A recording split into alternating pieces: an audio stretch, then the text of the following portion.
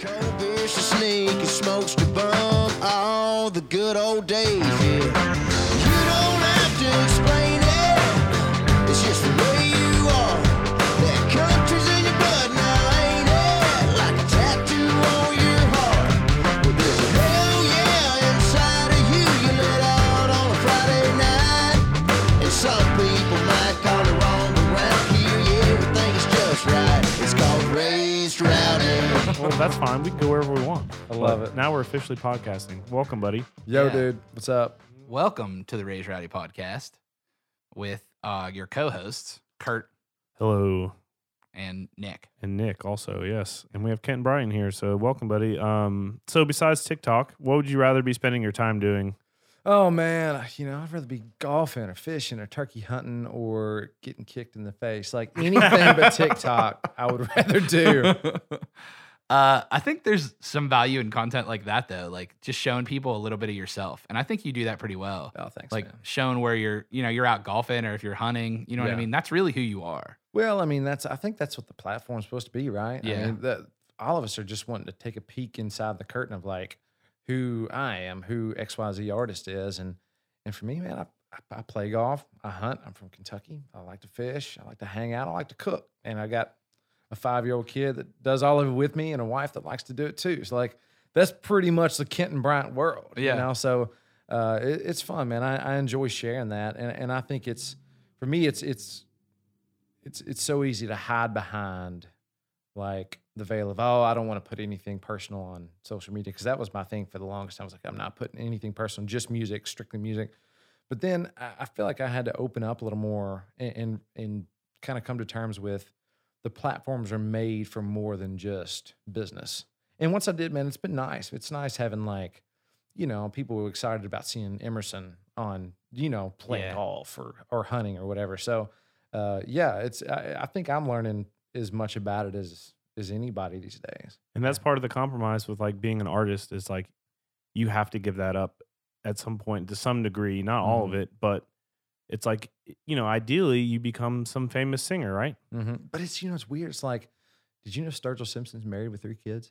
I don't know anything about Sturgill. Exactly my point. I'm Yeah. a huge Sturgill Simpson fan, and I was like, I don't know if I give a shit. Yeah. Like, not bad. I was just like, I like Sturgill Simpson because I like Sturgill Simpson. Yeah. You find it like, and not knocking Sturgill if you're listening to this, but like, I think if we all hung out with Sturgill Simpson, we wouldn't think he's as cool as we think the guy that sings "You Can Have the Crown." Like, Yeah. Right. we create this thing, this character in our head of like Sturgill. I'm like, he's this big rebel guy, and he's probably like at home woodworking. Yeah. You know? Yeah, Or or like- watching Netflix or Yeah. something. Yeah, it's like, what are you doing? Oh man, I'm watching this thing on like beekeeping. Yeah. You know what I mean? Yeah. Out in the yard planting tomatoes, you know? Yeah. So I think there's something to that for sure. And if you look at like Eric Church, right? Yeah. Which Eric Church doesn't do a lot of interviews. He's he talks about stuff, but when he does it very strategically. It's not super often. It's not on a lot of platforms, I think the last one was like Rolling Stones, that big one that dropped, right? did you see That the was he did years one ago. recently and I found it was with a random session musician out of New York. I think it was New York, like this jazz guy, like a friend of a friend of a friend. I had to find it. I mean, it was right after the Super Bowl. Actually, it might have been the day before the Super Bowl. And it was just like a 45-minute interview. And Really? Yeah. I mean, I dug somehow. I don't know where I found it, but it was awesome, man. And it was one of those ones you're like, he never talks this much. Yeah. Like he's actually, you're finding out something about this guy for once. So Yeah. it's kind of interesting. I think there's definitely strategies for that, right? Like that mystery is cool, but you have to. That doesn't work for everyone, especially no dice. Yeah. especially in today's day and age. I think Yeah. if Eric was starting right now, it would be harder for him to do that. It would be, man. I think you're right. And I think it's just, everybody, in hindsight, it's all great. But, Right. when you're going through it, you're like, oh, man, should you do this? Should you not do this? Should you be the guy pointing up to the lyric box and lip syncing brutal. along? Yeah. Hey, dude, like, but by the way, did you see Muscadine Bloodlines? Oh, Oh, yeah. my God, it's so I funny. text Gary. I was like, holy shit, dude. That is so funny. But yeah, I mean, it's like, if you're that guy, man, it's hard to be that guy and then go sing The Outsiders. Yeah. Yeah. let's be honest. So I think more than anything, you've got to be honest with yourself and your music. And then I think just your music is going to be the dictator for what you are everywhere else. Yeah. You know, I mean, it's like Thomas Rhett, I totally believe he's that guy.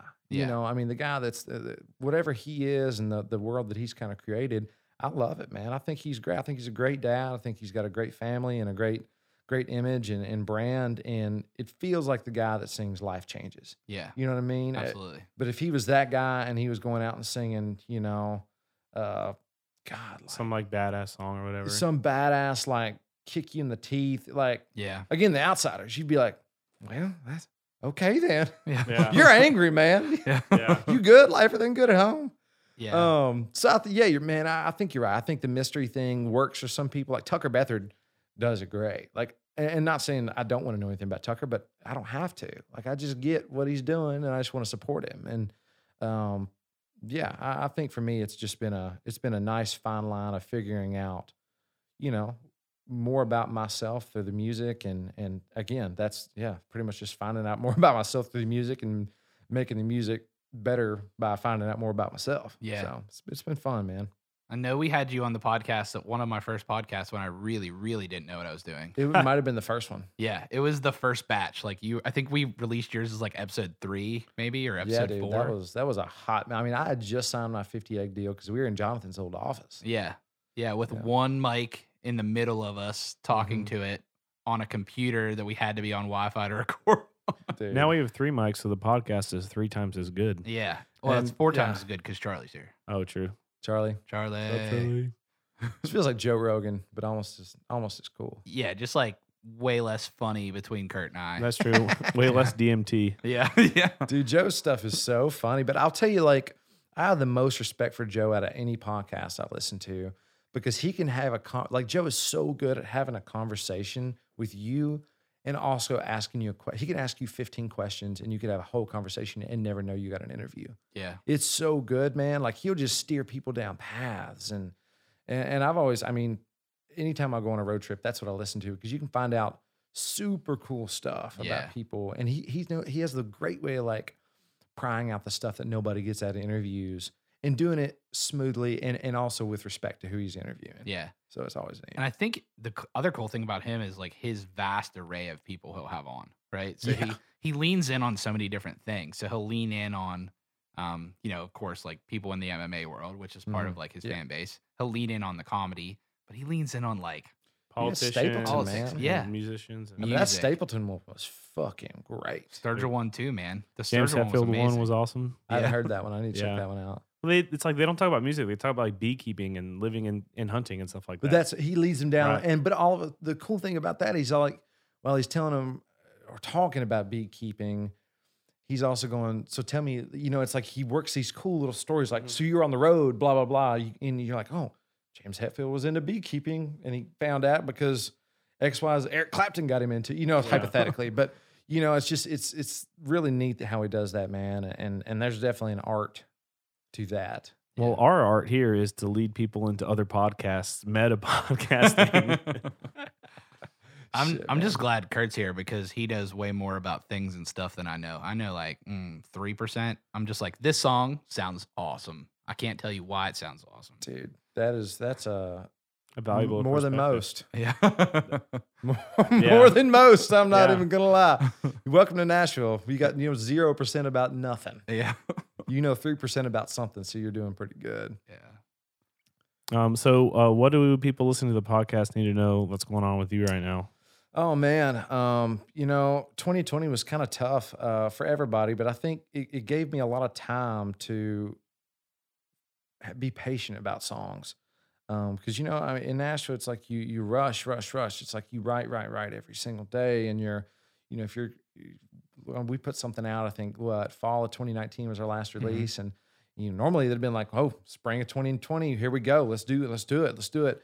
And I think first January of 2020, I sat down with Tally Canterbury, who runs 50 Egg, and I was like, hey, like it's time to start doing new music, right? Like, and I didn't really have anything that I was super stoked on, and she was just like, hey, let's just start diving in and figure out what you want to do. And And Jonathan was like, hey, man, take some time and just write some songs by yourself and figure out what this next chapter is. And so one of the first songs I wrote was a song called Young Love. And it was really neat because I sat down, just so boringly, just sat down on like a Tuesday afternoon at the office and just wrote it. But for me, it opened up, okay, this is a project. I can write a lot of this by myself and just take your time and write it.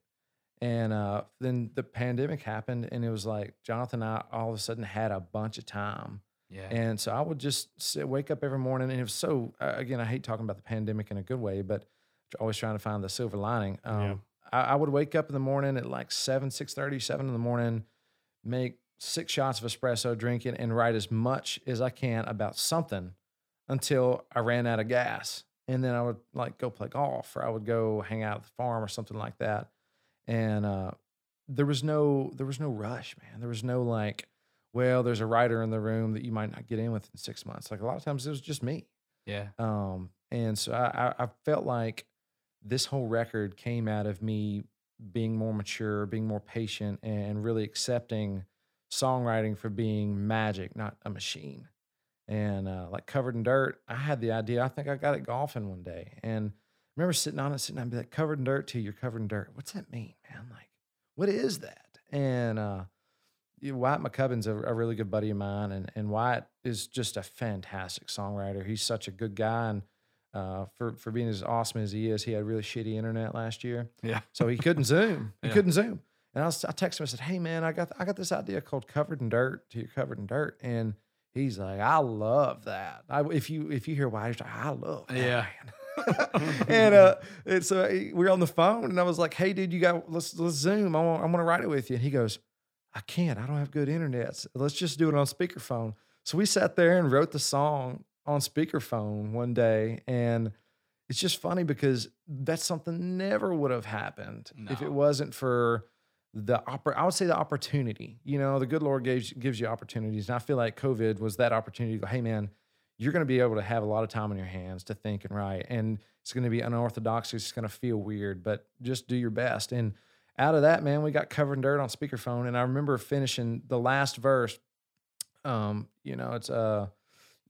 like the little breakdown thing. And I remember writing that and putting the last, finishing touches on it. And Wyatt was like, man, this song's special. And I remember going, oh yeah. And it felt like I listened to the work tape probably 50 times. And I played it back and forth to Young Love, which I'd written by myself previously, like a month before. And I was like, this is starting to feel like something. This is starting to feel like a record. This is starting to feel like the next chapter of me. And so I called Jonathan and said, hey man, let's start cutting. And we went on. Wyatt and I went on a little roll. We wrote a song called "Good at It."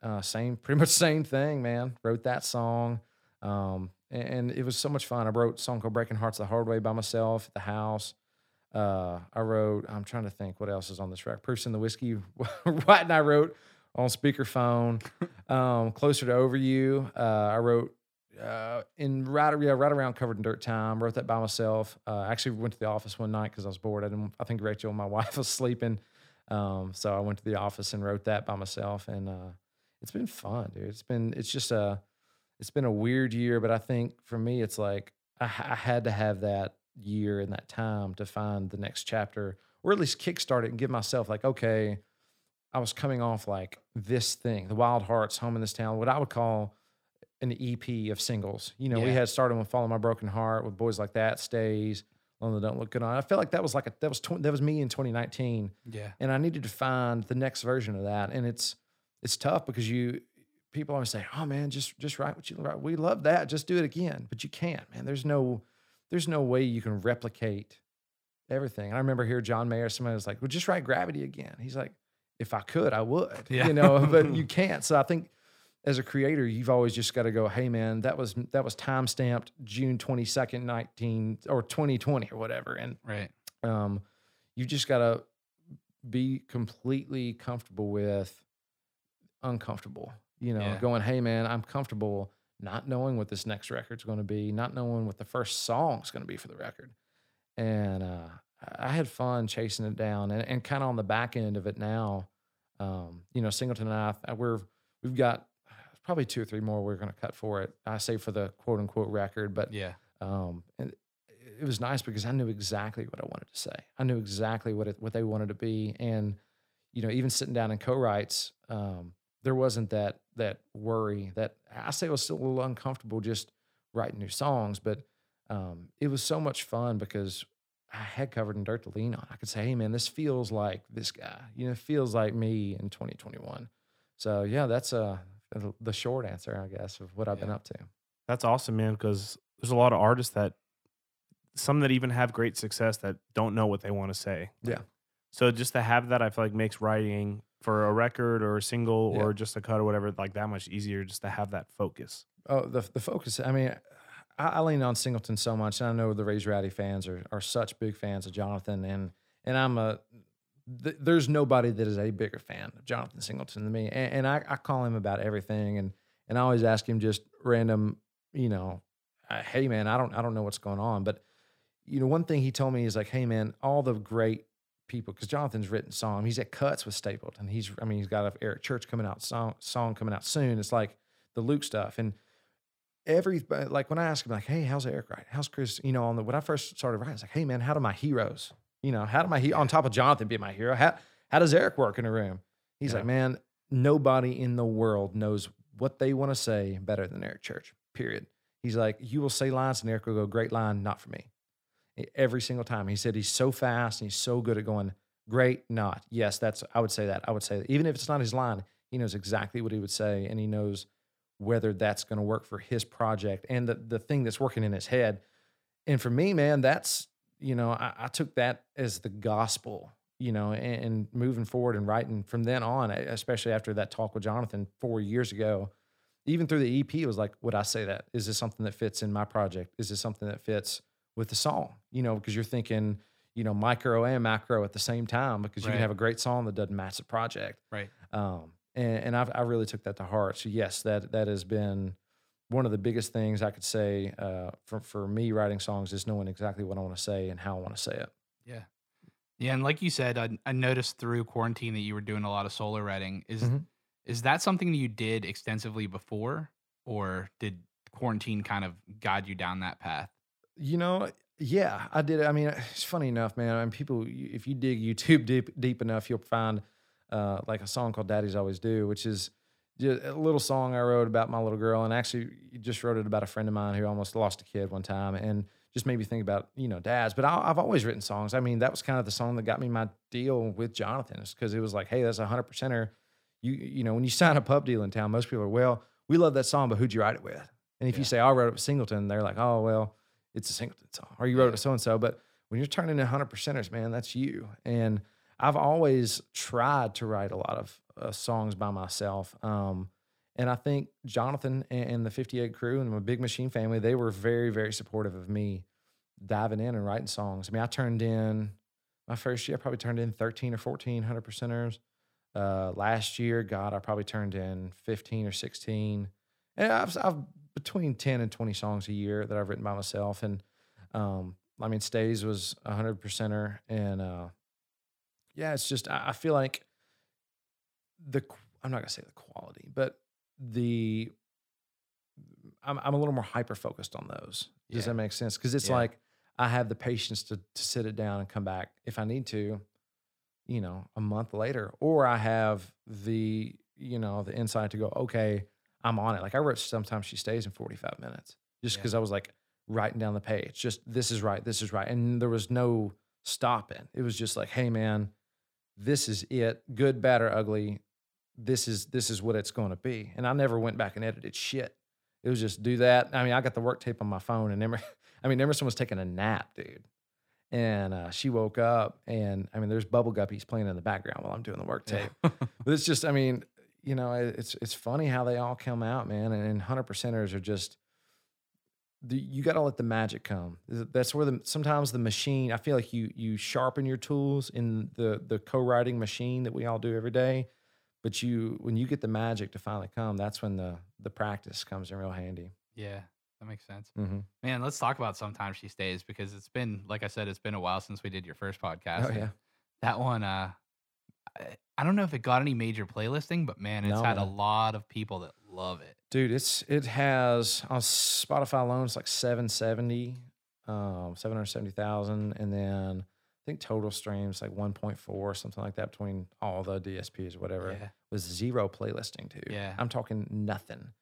And it's so weird because that song, it's like the one you play, and then somebody will come up and be like, "Shit, I missed it. You play it again." You know what I mean? It shows. I mean, shit, you've been to the shows. Yeah. And dude, that's the one that I don't care where you put it in the set, it just wins, man. And it's, but I think the thing is because it comes from something everybody can relate to. It's something that I feel like, you know, in country, we're always trying to hide the truth, man. But sometimes it's hard to beat around the bushes. Sometimes, hey, man, you don't really date somebody. They just kind of stay over one night. And next thing you know, they're waking up cooking breakfast. And, you know, a year and a half later, you're getting married. Like, that's how love works sometimes. And I've always been told, a good friend of mine tells me, love ain't a fairy tale, man. It's just, but that's the beauty in it, is it's the simple things. You know, sometimes she stays, you know. It's like a blue collar love song almost. Yeah, man. It's like, you know, ask you for a coffee and an old sweatshirt. Like, it's not this big grand thing. She just wanted to,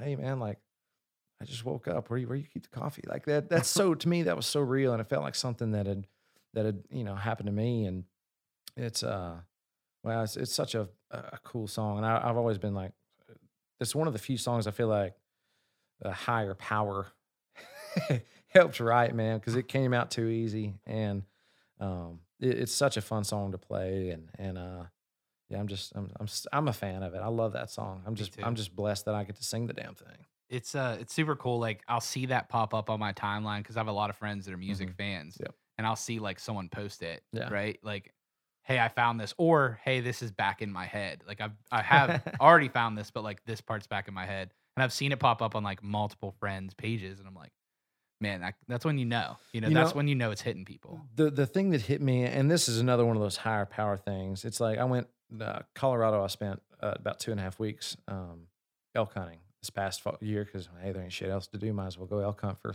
the whole September. Yeah. And the first day, man, we hunt Friday, and my brother was going to meet us Friday afternoon, drive to camp, and we go all the way back. We've been hunting all morning. He's meeting us like 2:00 in the afternoon, and I walk like, I'm not shitting you, man, like 900 feet up a fucking mountain. Get to the top of the mountain. We hang. Good to see you, man, because he just flown in, drove a few hours, and like we started looking, like, where the fuck is my phone at? Like, seriously. And I mean, when you're up in the mountains, like, you use what they call Onyx Maps, and you can be on airplane mode, but it'll still use your GPS. Your phone has GPS that still works. Right. So we use that, and in my phone, I'll show you boys, like, I have that. So it's oh yeah. So it's like, that. You can't see it, but it's my credit card, my debit card, and my driver's license. So I'm looking, I'm like, oh my God, like, where is my phone? Like, I have nothing. And I mean, I went down the mountain 3 times. So 9 times, I went up and down 2,700 feet in like a matter of fucking 45 minutes. Because I took clothes off. I was like, it must have fallen out of my pocket or something. And so phone's nowhere to be found. And I'm just like, I've got to have a phone. Like, we're here another 2.5 weeks in the wilderness. Like, I've got to drive to Steamboat Springs an hour away and buy a phone. I have to do it. And luckily, like, I looked in my backpack. I brought some just cash and in my passport, because the backpack I always have just has like my in-ears and, just, it's my travel backpack. Yeah, right. But it had a passport, which I totally forgot was in there. So, because you can't buy shit without a driver's license if you just want to buy a phone. So I had like $1,000 and like a passport. I'm like, what the fuck? I got to go buy a brand new iPhone. Like, I got to go do it right now. So I go drive all the way down the mountain. I'm freaking out. Like, I borrowed my brother's phone. I'm talking to my wife. I'm like, you're not going to believe it. We're the first fucking day, and I've lost my phone, my credit card, my debit card. I've got this money, but I'm about to spend it on a phone. Like, this is terrible. And get all the way to the AT&T store. And of course, like, I'm the only one in there, and I'm sitting there. I haven't had a shower in 4 days. I smell like a goat. And like, and this girl is like, she's so nice, and she's helping me out. And like, she's like, we're buying a new phone. We're having to like cancel, it's not an easy process when you're buying a new, and when you're canceling a phone that's lost. So, and she's like, well, some type of passport. And it's like, they don't do cash. I'm like, how do you not do cash? It's just a whole thing. But we get to the end, and she's so sweet. And at the end, like, I get the phone, I get a new phone, and she goes, I have just finally got to say it. You're Kenton Bryant, right? And I was like, yes. She goes, you're the singer, right? I'm like, yeah. She goes, oh my God, my husband and I fucking love Sometimes She Stays. Hell That is yeah. our. She's like, we found that you're like our favorite guy. That's gonna be our first dance, like their fiance or whatever. And she's Yeah. like, that's gonna be our first dance. I've been texting him for like the past 30 minutes, going, you're not gonna believe who just came into the store. She's like, we are huge fans, and I'm like, oh my god, like, but just the whole. And again, it's like one of those higher power things because I was having such a bad day, and it took me having to drive all the way an hour to Steamboat Springs and have a girl that I mean, dude, I've never been to Steamboat Springs in my life. But this girl somehow was such a big fan from Stays. It's like that one song, and it's weird. It's like that one moment when Emerson was taking a nap that I was like, hey, I'm just going to write this song down. And you write that song, and then, you know, a couple of years, 3 years later, it's like I'm in the middle of an AT&T store, and some girl's telling me that, like, that's a song her and her husband want to, you know, have a first dance to. Like, Yeah. That's awesome. crazy, man. And I was like, I'm so sorry, but like, let me give you a hug. I gave her the biggest, nastiest, like, Elk Mountain and went on my way. But, and funny thing, so we get to the top, and this is where I was like, man, this is made for a story. Get to the top, and my brother goes, hey, bud. Oh no. Hey, bud. Oh no. He goes, I dropped the tailgate, and your phone was sitting on the tailgate. I was like, oh, you motherfucker, man. And he couldn't even call you. He couldn't call me because he didn't have a phone. Yeah, and they didn't have service. So my phone is on like the step. So when he dropped the tailgate, it was between the tailgate and the step, just sitting there the whole time.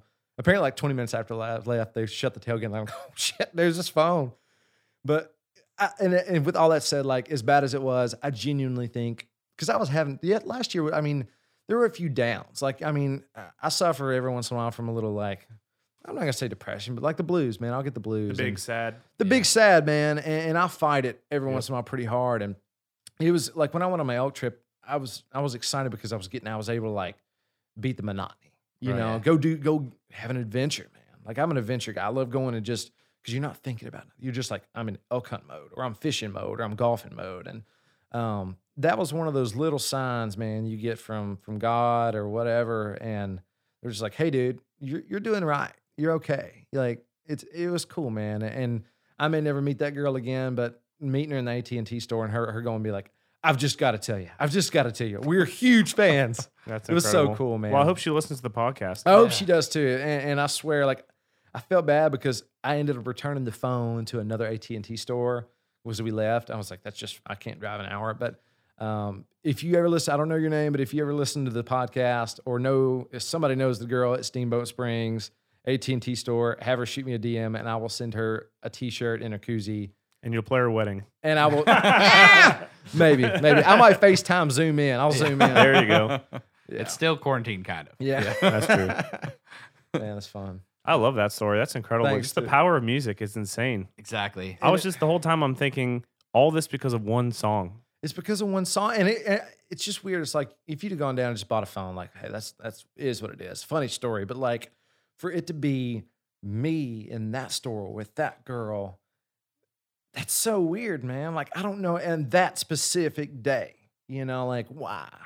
Yeah. That's weird. And I always say there's magic in Nashville, and I think maybe Nashville magic carries a little further than Nashville sometimes. sure. You know. It's the magic of music. It's the magic of a good song. It's the magic of that stuff all coming together, right? Yeah. And that's it means so much. I mean, being a fan, like I'm a fan of music, right? And we all are, but like Mhm. you guys actually make it. I just am a fan. So those songs mean so much to me, you Yeah. know, and I know how much they mean to me, and I know how much they mean to all my friends and all the other people that I'm associated with. That power lives there, and Yeah. you're harnessing it, and you're, you know, letting people come on the journey with you on something that you created. For you sure, know? man. And I think the thing is, you can't take that lightly. Yeah. Because you don't know who's trying to make a memory. You Right. know what I mean? And that's something that we all think. I mean, we don't think about it as creators, but it's like you were literally writing the soundtrack to somebody's life, or you're damn sure trying to. You better Yeah. be trying to. I mean, Right. we were all kids in a football game one time, and what's somebody going to put in their truck when they're driving up I can see Barron County High School, like when they're trying to pull into the parking lot. Like, you want to be that guy with that song. I mean, for me, it was Hillbilly Deluxe. Like, that was the one, man. And, you know, but you just felt cool, dude. You felt cool. You had Yeah. Hillbilly Deluxe, or, I mean, there's a couple of Keith Urban songs. And, like, you just think about, like, there was a soundtrack to somebody's life, and you're just trying to be the guy that's a part of it. And don't write a shitty song. Yeah. Don't write a shitty song because you don't know who's going to need it when they finally do hear it. Yep. Yeah, Easier man. than said than done, I think. For Yeah. sure. Yeah, man, it's heavy, man. I'm, you guys Rob Thomas fans, Matchbox 20 fans? Yeah, absolutely. There's a piano version of Rob doing 3 a.m. Have y'all ever seen that? Mhm. Yeah. Wilford showed it to me before. in the Dude, list. come on, Yeah, it's man. killer. It's for the ones that haven't seen it. It's like Rob, nobody knows, but it's like he wrote the song for his mom having cancer, but the beauty of the whole song, and I think he kind of goes into it's like the song, that was what it was for him, but for somebody else, it's something different, and that's the power of a song, man. It's like you're there to help somebody else's journey as Yeah. much as you're there to help your own. So As crazy as it is, almost the more specific you get in details, the Mhm. more someone can relate to it, even though it's not always broad. You're Yeah. pointing in that same thing. yeah, But they catch a piece of that means something to them, and then they just totally relate to a song. You Yeah. know? The details, which you would think make it less relatable, makes it so much more relatable. I mean, I'm just thinking, like, on the way over here, I was listening to Red Rag Top. Dude, come on. Like, I mean, Great song. Yeah. how can we all relate to a song about abortion?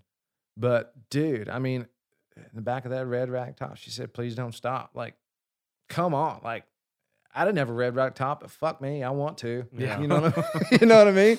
But that's the power of a song, man. That's the power of a great story. And I feel like there's been, I'm not going to say there's been less of that, but I don't know if people are, I think a lot of the creators in town fucking forgot what it's like to make that kind of song. Because we're all told if it's not 72 beats per minute and has a snap track, you're fucked. Yeah. And I don't ride that road, man. I feel you. I think one thing to, just to share a little optimism is that like all these songs that you loved as a kid, Mhm. older Tim songs and Brooks and Dunn stuff, all like the shit songs have been filtered out by time. Dude, Yeah. Michael Heaney, if you don't know Michael Heaney, you got to he's a great songwriter in Nashville. He's one of the old school cats. He had George Jones cuts, and he also wrote "Drink in My Hand." He's had hits in between. Right. Still doing time is what he wrote for George Jones. But he's like, dude, country music's always sucked. He'll Yeah, tell you right. that. He's like, it's always sucked. You just remember the great. He's like Johnny Cash. He's like, I could pull up 15 Johnny Cash songs right now. You're gonna be like, what the fuck is that? But I love, like, dude, I love Waylon Jennings. I love Johnny Cash and all that stuff. But yeah, I mean, there are a few they might have missed on. I mean, there was a lot of Absolutely. stuff in there, man. There's a lot of like the problem that I think what happens is there becomes a Johnny Cash, and then there are 50 guys that the record label would sign to be like Jimmy Cash, Yeah. True. Jimmy Money, Yeah. and it happens today, man. I mean, Yeah. I can think of 4 dudes that are trying to be like Luke Combs. Yeah, me too. Hey, are they going to be the guy? Everybody's going to remember Luke Combs. Ain't the motherfucker going to remember lookalikes. Yeah, no Yeah. doubt. And like also like that's why I get so tired of being like people are like the country police like this ain't country and blah blah blah. I'm like, what do you like?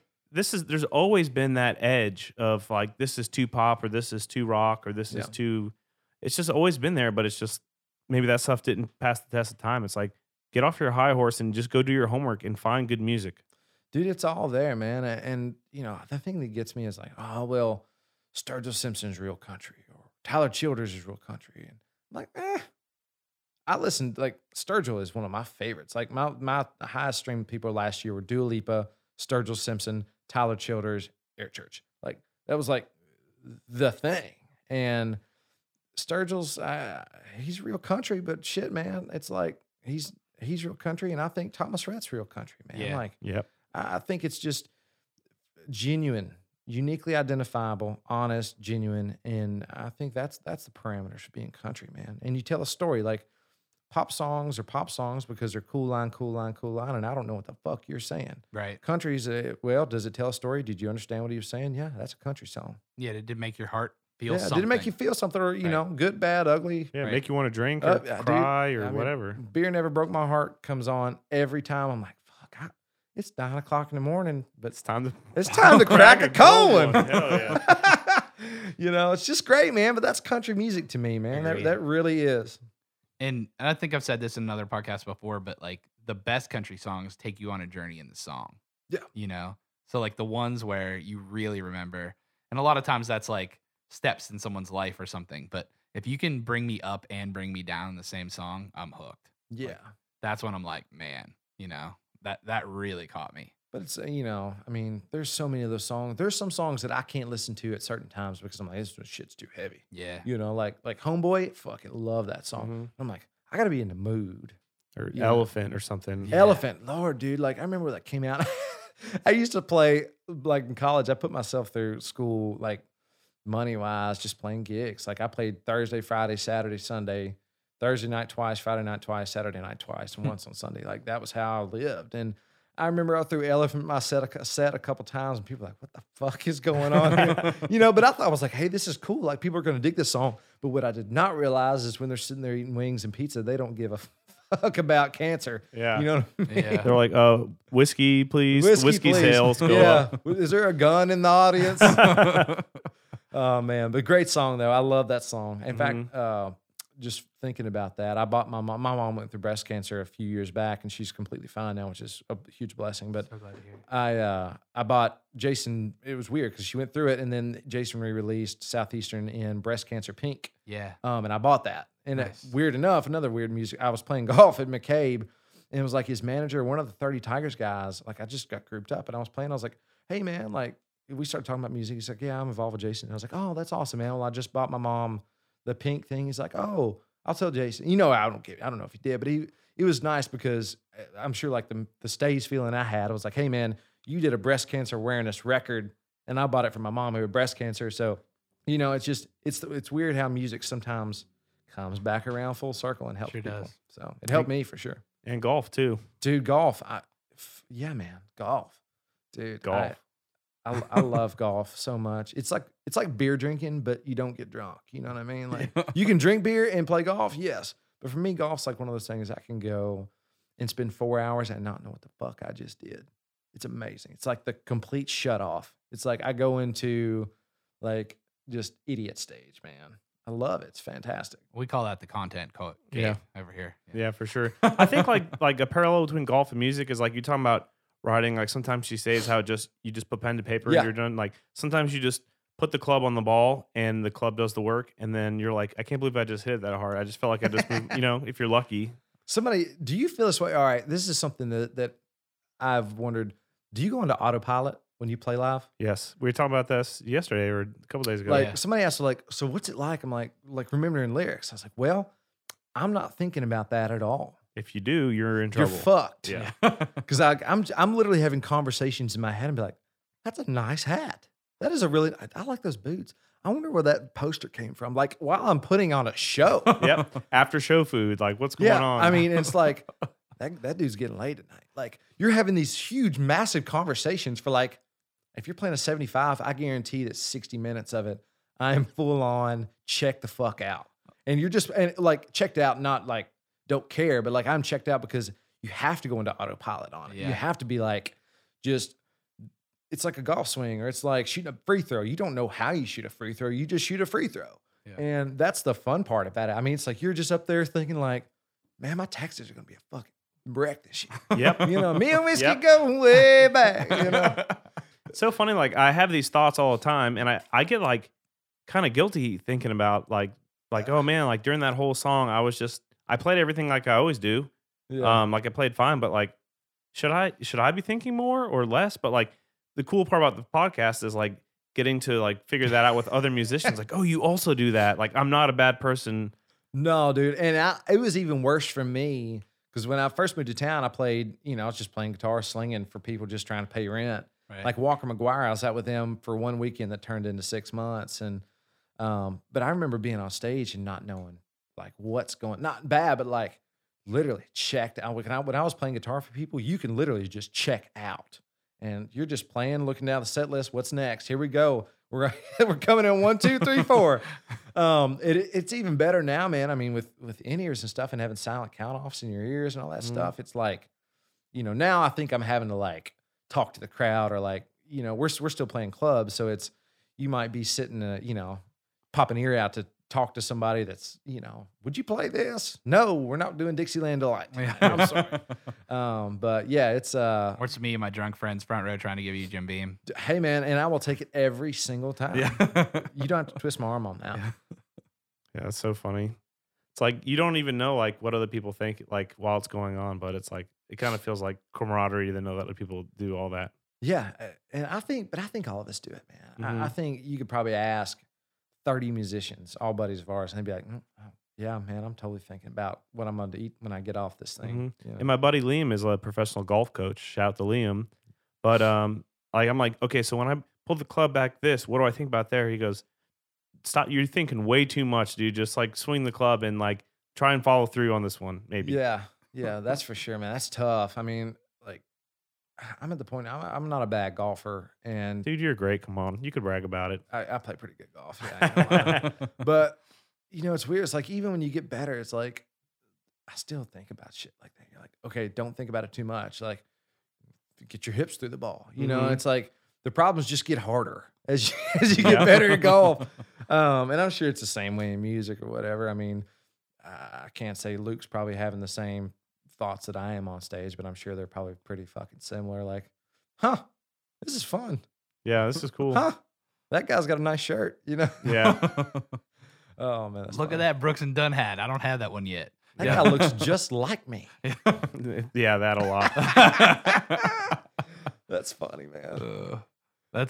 It's crazy to hear all of the musician stories. And again, like coming from the fan side of it, that's not stuff I ever think about, right? Like I don't think about, they might be thinking about what they're gonna have after. There's this those Raised Ready guys again. Them motherfuckers don't work. They're everywhere. Yeah. Meanwhile, we work twice as much. I know. No, y'all are on it, dude. Y'all are on it. I love seeing y'all at shows. Any show you guys have ever been to has always been a good show because y'all make everybody else have a good time. We know the words too, so if you forget them, you can just look at us. Yeah, that's a very good point. Yeah, and you're spending money at the bar for sure. Yeah, that's what we like to do. Yeah, no doubt about that. I remember that one show in Columbus, like they wanted to like talk to me and I'm like, no, I'm like here to see Kenton. Like I need to be out there and seeing Kenton. Like we drove 3.5 hours. Like y'all I'm going to go drive see a poke, Kenton. dude. And that's the shit that amazed me. Like, I mean, when I was a kid, I would drive to Nashville, but that was like an hour and 35, 40 minutes. Like, and that was a haul to go see a show.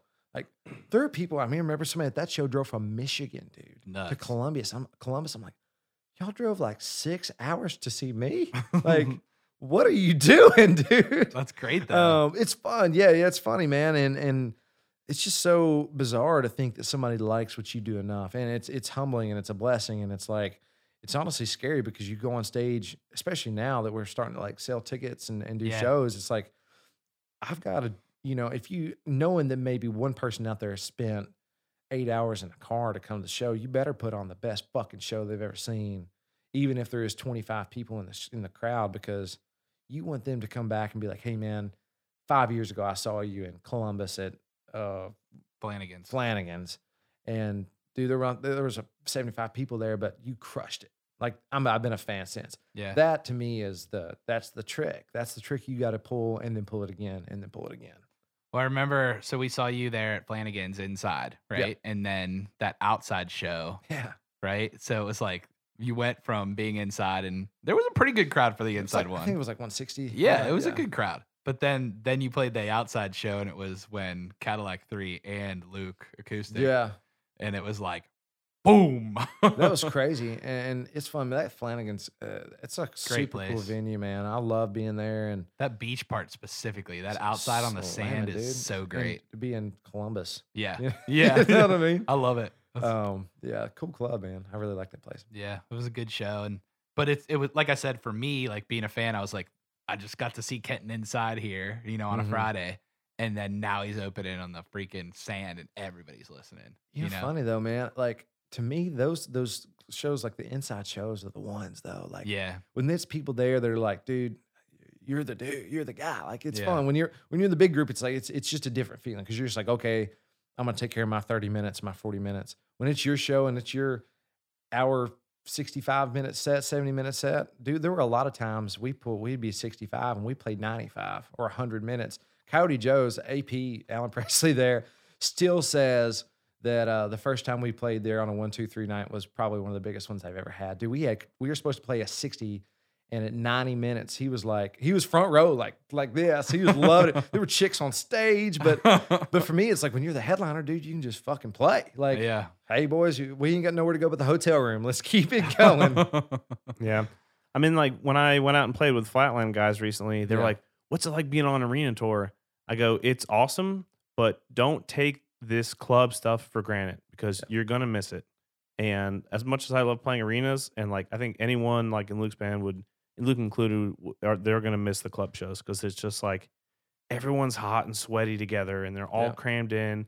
And you can like smell like the body heat off the people. And then now in the arena shows, it's like it's well ventilated and parking's $45 and there's a big photo pit and you know all this other stuff. So Yeah, man. I mean, I've been fortunate to open a few arena shows, and just, you know, even with the 45 minutes you get to do the thing, it's like nobody tells you how much disconnect. Like when you're used to clubs and people being legitimately 6 feet in front of you or closer, like their drinks on your pedal board. Right. When you go from that, then you go to like, we did this Leonard Skinner run and it was awesome. I remember walking around the corner and being like, oh shit, I'm just out here by myself. It's like you see, for me, I'm sure Kurt, you feel the same way. It's like when the light's on you, it's like nobody else is here. You see the lights for the balcony and stuff, but you don't see anything else. And you're just playing a show to yourself. That's the way I felt on the handful of shows we did with them. It's like fun.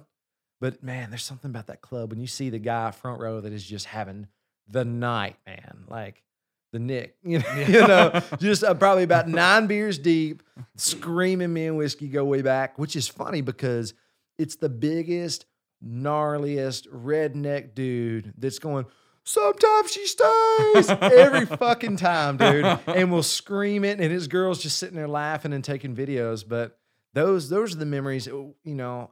I've always said, man, whether this thing goes to the top, whether it goes crashes and burns, whatever, having those memories and being able to do that is been the highlight of my life. Yeah.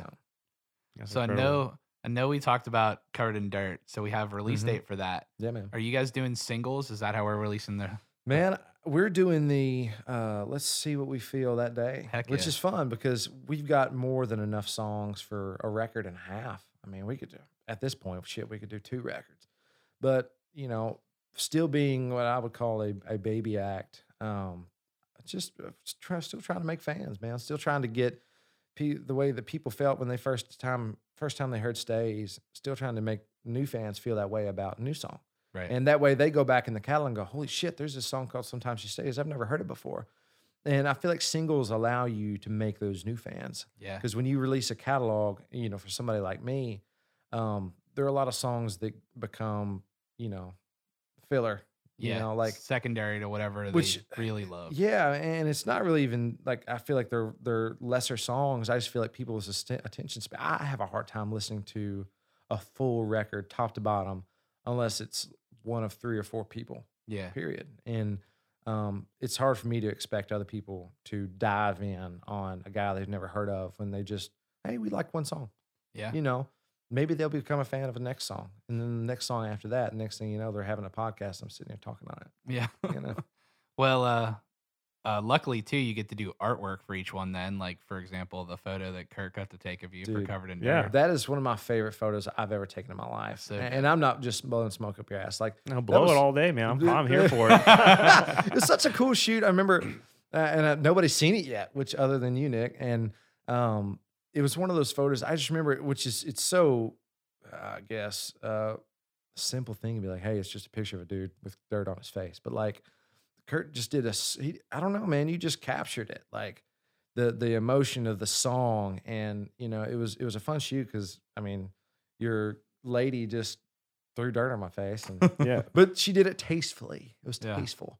But you know, the thing about the song that I think the cover does such a good job is it's not about as much physically being covered in dirt. It's about the things that shaped you, and I feel like that cover art that Kurt did really goes, hey, this is a song about people, places, memories, experiences that are the dirt on your soul. Yeah. And that's what, to me, that's what a great cover does. It tells the story of the song Yeah. visually. So I'm stoked for people to see it. Yeah, I am too.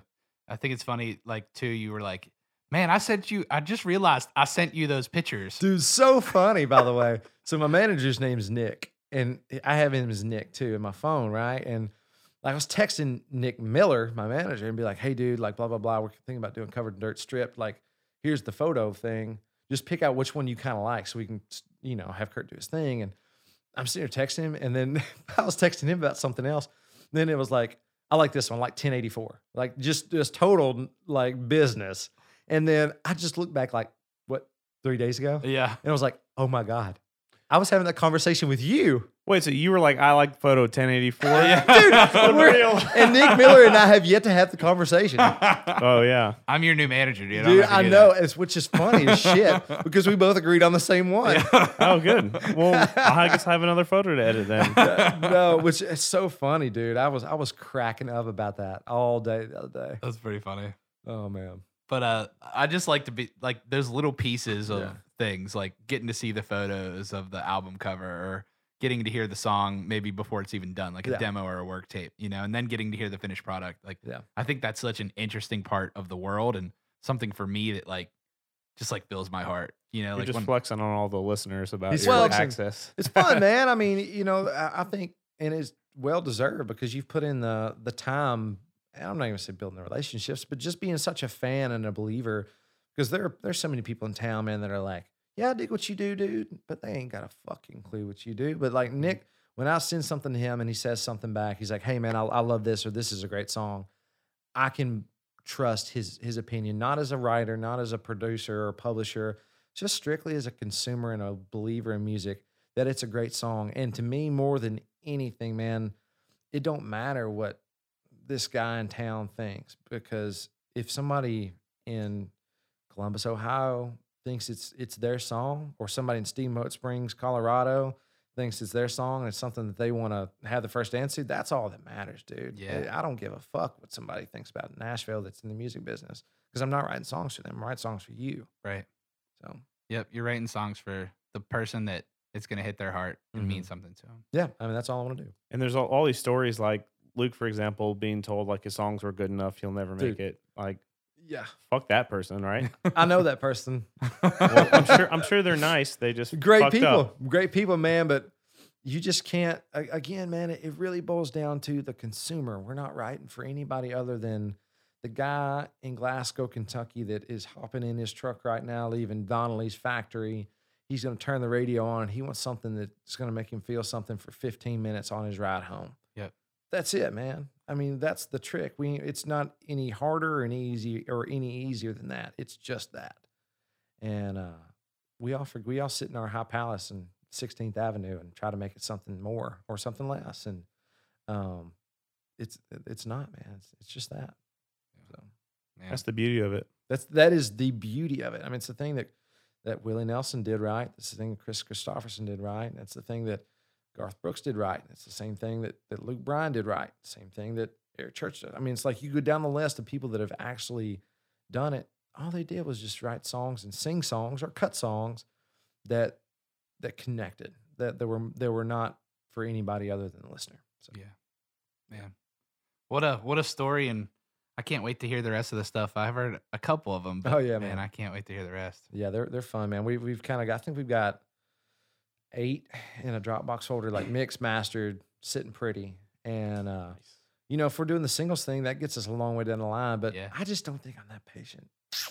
Yeah, I actually, just to speak on that for a second, I was at Luke's bachelor party with Singleton, and I was Yeah. like talking to him about you. I'm like, oh, Kenton wants me to shoot his cover, and he's like, yeah, like Kenton, like he just has this drive, like, and I'm trying to get him to calm down about stuff like that, but he's just like he just wants this so bad. No one else wants it more than this guy. Yeah, man. That's And it's Jonathan true. laughs about it. He actually said that because he was my best man at my wedding, and that was one of the things. He's like, there is not anybody in town that is more run through a wall than than Kenton. But I don't know, man. I think that talent is something that you're gifted, and hard work is something that you got to do. And Yeah. if the hardest thing that I got to do is, hey, I've got this idea, and my buddy Kurt shoots real good pictures. Why not get it done, man? Why Yeah. not chase it down? And because I would hate to know how many people in town would just love to be in my driver's seat. Yeah. You know, I have the deal that I have, and I'm always just going, shoot, man, I've just got to work harder than that guy. And the people and Jonathan will say that he slows down, but that is the hardest working son of a bitch I know, man. Yeah. But it's funny. It's because people like with the same mindset, there is no made it. I mean, Brad Tersey is a really good friend of mine from Old Dominion, and this clicked me because it's just a common theme, and I'm sure Luke's the same way. And I'm sure all of us are the same way. It's like Tersey and I were going to play golf in Louisville one day, and I said, "Hey, we weren't right," and so we're driving up to play this golf course, and they had just won Song of the Year or ASCAP Song of the Year with One Man Band. Oh, man. And I was like, man, you know, you bought your house, what you doing? And blah, blah, blah. And he's like, man, shit, I'm just trying to get some money squirrel back and get everything set in case this thing don't work out. And I'm like, what? Motherfucker, you won Song of the Year yesterday. But it hit me and I was like, oh, like in his mind, he's still trying to make it. You know, and props to Brad is so cool, man. And I love everything Old Dominion does. And I look up to those guys so much. But, you know, it's that mindset that gets you to town. It's the mindset that makes you move to town when you don't have shit, but you figure out how to get here. It's the mindset that made Tersey play guitar for people until he could get a pub deal. Then you get a pub deal and you try to figure out how to get cuts, or you try to figure out how to cut records. It's like the bar is moving, man, and it's always moving. And I think the same drive that drives me today, like how the hell are we going to sell 300 tickets in Vernon, Indiana? You know what I mean? But I think that same exact drive is the drive that I would say Eric Church has going, how the fuck are we going to sell 52,000 seats at Nissan Stadium twice? Right. You know, same drive. It's the same thing that he was doing probably 10 years ago. How are we going to put 300 people in a room?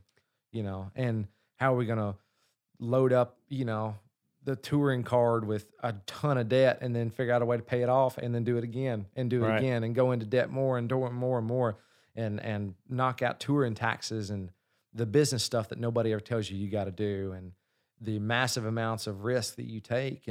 But that's the thing, all that. And on top of, for me, it's like, I got a 5-year-old little girl that every time I leave the house, it's another day that I don't get to hang out. Yeah. So for me, it's like, if I don't bust my ass and work hard enough and be like, okay, I've got to make this happen, that's the day I didn't get to hang out with my kid.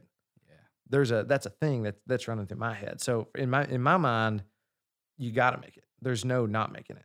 Does it make sense? Yeah, absolutely. So, Yeah. I always think back to like, you're talking about like those goals and those steps. Yeah. I remember like graduating college. I'm like, if I can get this teaching job, then like I won't have to work, you know, weekends at the restaurant. I'll just work weekdays. You know, like that was my goal. Mm-hmm. And then it was like, well, if I play these weddings and teach, like I wouldn't have to work in restaurants. You know, now I'm playing for Luke. I'm like, well, I want to get this radio show on doing this. I want to play these sessions. I don't want to take these, you know, it's like always constantly stepping it up. Yeah, man. I mean, but that's the same thing that drives you. And I think, I don't know what the hell I'd do without it. You know, I mean, it's funny. It's like the same thing that drives me for my hobbies, like playing golf or playing, you know, or like hunting. Like when I hunt, man, I'm all in. Like, I'm like, okay, this is like a thing. Like I'm going to Colorado and there's 300,000 acres and like I'm hoofing it, you know, with a bow and arrow. Like, what the fuck am I going to do here? You know, it's the same drive. And I just, man, I think that's just a character trait for people that's like the prerequisite to making it in Nashville is like, I agree. Just having just grinding on it. I don't know. Maybe it's just being dumb and not giving a shit. Like, because if be you that. told the odds, like how many people are drafted in the NBA every year? Yeah, not a lot. Not a lot, man. You know, if you think about that versus how many people get like pub deals in Nashville, dude, they ain't handing out 200 pub deals a year in Nashville.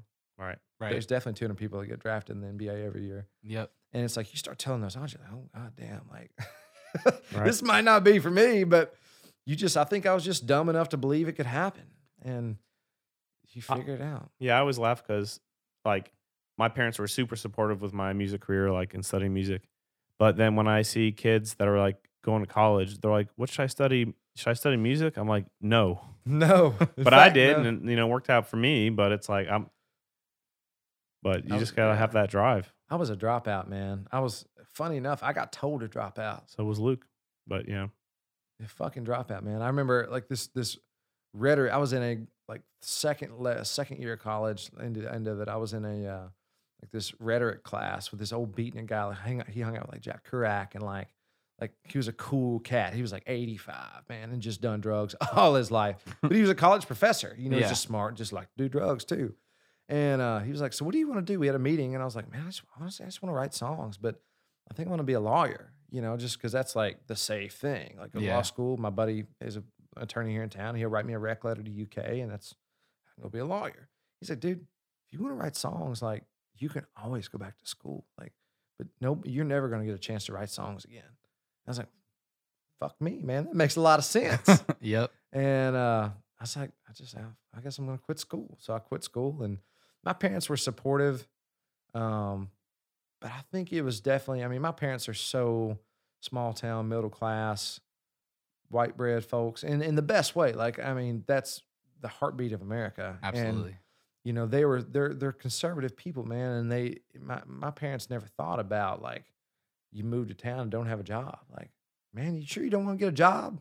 Like, just, I know I'm playing gigs on the weekends. Like, I'm writing in the week, I'm just playing gigs to pay for the rent. And, are you sure you just don't want to get like a little job? I'm like, no, I'm good. I mean, even when I got my first pub deal, they were like, "You sure you just don't want to get a job?" I mean, my brother still joke, but like, you know, I'm fortunate now where I can kind of do a little more fun stuff. But they're like, "Man, I wish we didn't have a job." I'm like, I play a lot more golf than you do too. That's true. Yeah. Oh man, but it's scary, man, and but I wouldn't want it any other way. Amen. You know, No doubt. It's fun. Doing what we do is fun. Hell yeah, it's fun. And this is fun too. Yeah, podcasts are a blast because I feel like it's this new platform. I don't think it's even a new platform. I just think it's the transitional platform from the old radio shows. But Yeah. it's unfiltered. It's fun. You get to know a little bit more about. I listen to podcasts all the fucking time. Yep. And I feel like you guys do such a great job because it's like, oh, you always ask all the cool questions. It's just great conversation. So Right. Well, I do have a question though, real quick. Man. You mentioned release dates. What are those? Like what? Yeah. So Covered in Dirt comes out at midnight on 4/2. So Friday, Thursday night, 4/1, April 1.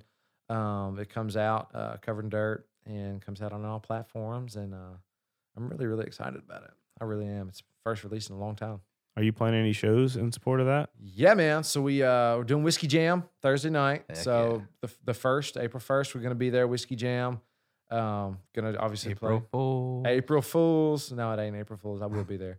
Then we're playing April 9th. We're gonna be in Vernon, Indiana.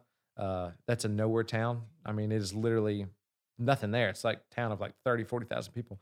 I just happen to have a massive following of just people that came to shows, and I realized they're all from Vernon, Indiana. So instead of having to go to Bloomington or Louisville, Yeah. I'm just taking it to them, baby. Hell yeah. And go. yeah, I mean, we're probably going to sell 200-300 tickets in Vernon, Indiana, at a club that it's so small that we're having to take our own PA system. Wow. But I Hell was like, hey man, they're like, we don't have a PA. I'm like, I'll fix it. Don't worry. So we're Fixed packing it. it. Yeah, if we taking a PA, doing that. 4-9 in Vernon, Indiana. It's close to, if you're listening, it's probably like 45 minutes from Louisville. It's about 45 minutes from Indy. It's a really cool town. It's gonna be an awesome show. It's a really cool club. Gonna be playing the 10th in Bowling Green, Kentucky, at the Spillway Bar and Grill. That's gonna be an awesome show because it's somewhat of a hometown show. Yeah. And that stage and sound system is slamming. I saw Chris Stapleton there in 2012. And That's cool. Yeah, I will play you the work tape that I got of Whiskey and You and people playing pool in the background. And then the 6th, yeah, dude. Then I'm playing April 16th in Jackson, Tennessee at Hub City Brewery. We've been there a bunch. It's been almost a second home for us. Yeah. And it's always one of my favorite shows. I mean, we've done Singleton and I opened it up and we did like 600 something tickets there. Yeah. And it's just been a great freaking venue, man. A great town. And people, anybody in West Tennessee, man, y'all know where Jackson is. Come out and see us. Heck yeah. Mm-hmm. Man, thanks so much for jumping over here. I know you had a busy day today. Oh man, it's all good. Thanks for taking the time to come hang out with Kurt and I. I love it, man. Y'all come on, hang out with y'all anytime you want me to. Hell yeah. And we're going to make you one of the cool things that we get to do now that Kurt's here is since he does this like music thing, a little bit. A little bit. Yeah, we're going to have everyone play a song with Kurt to end Love the it. podcast. Let's do it. So, what are you guys going to play? Let's do a little Covered in Dirt. Ah, I like that Oh, one. yeah. Just break the new single off with it. Let's go. I love it. Awesome, man. All right, ready?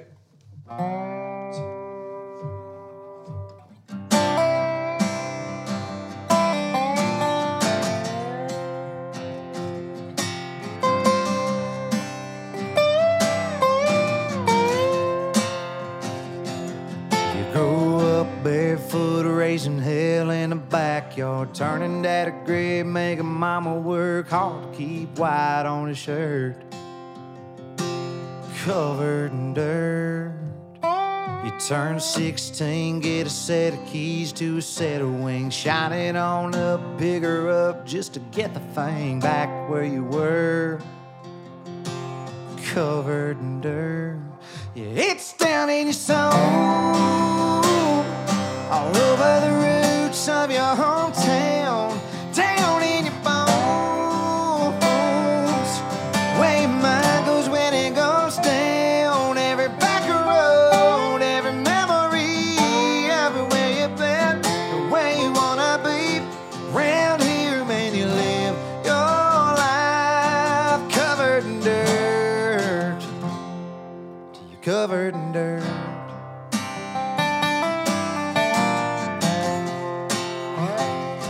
You can pack a dream in a bag, point your wheels toward the big lights, try to wash it off of your heart at the county line, but that ain't how it works, 'cause you're still covered in dirt. Yeah, it's down in your soul, all over the roots of your hometown, down in your bones, where your mind goes when it goes down. Every back road, every memory, everywhere you've been, the way you wanna be. Round here, man, you live your life covered in dirt. See you covered in dirt.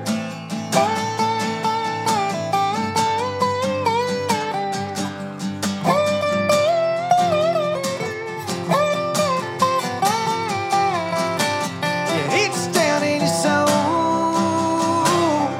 all over the roots of your hometown, down in your bones, where your mind goes when it goes down. Every back road, every memory, everywhere you've been, where you wanna be. Round here, man, you live your life covered in dirt. Till you're covered in dirt.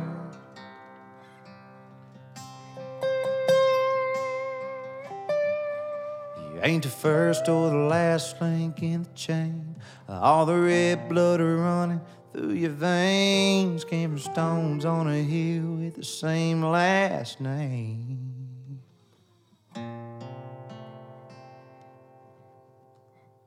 Covered in dirt.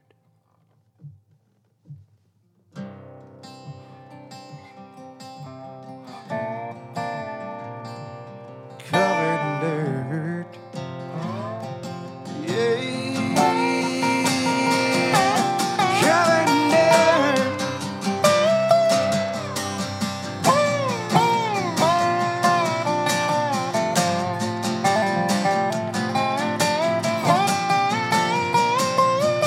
Covered in dirt.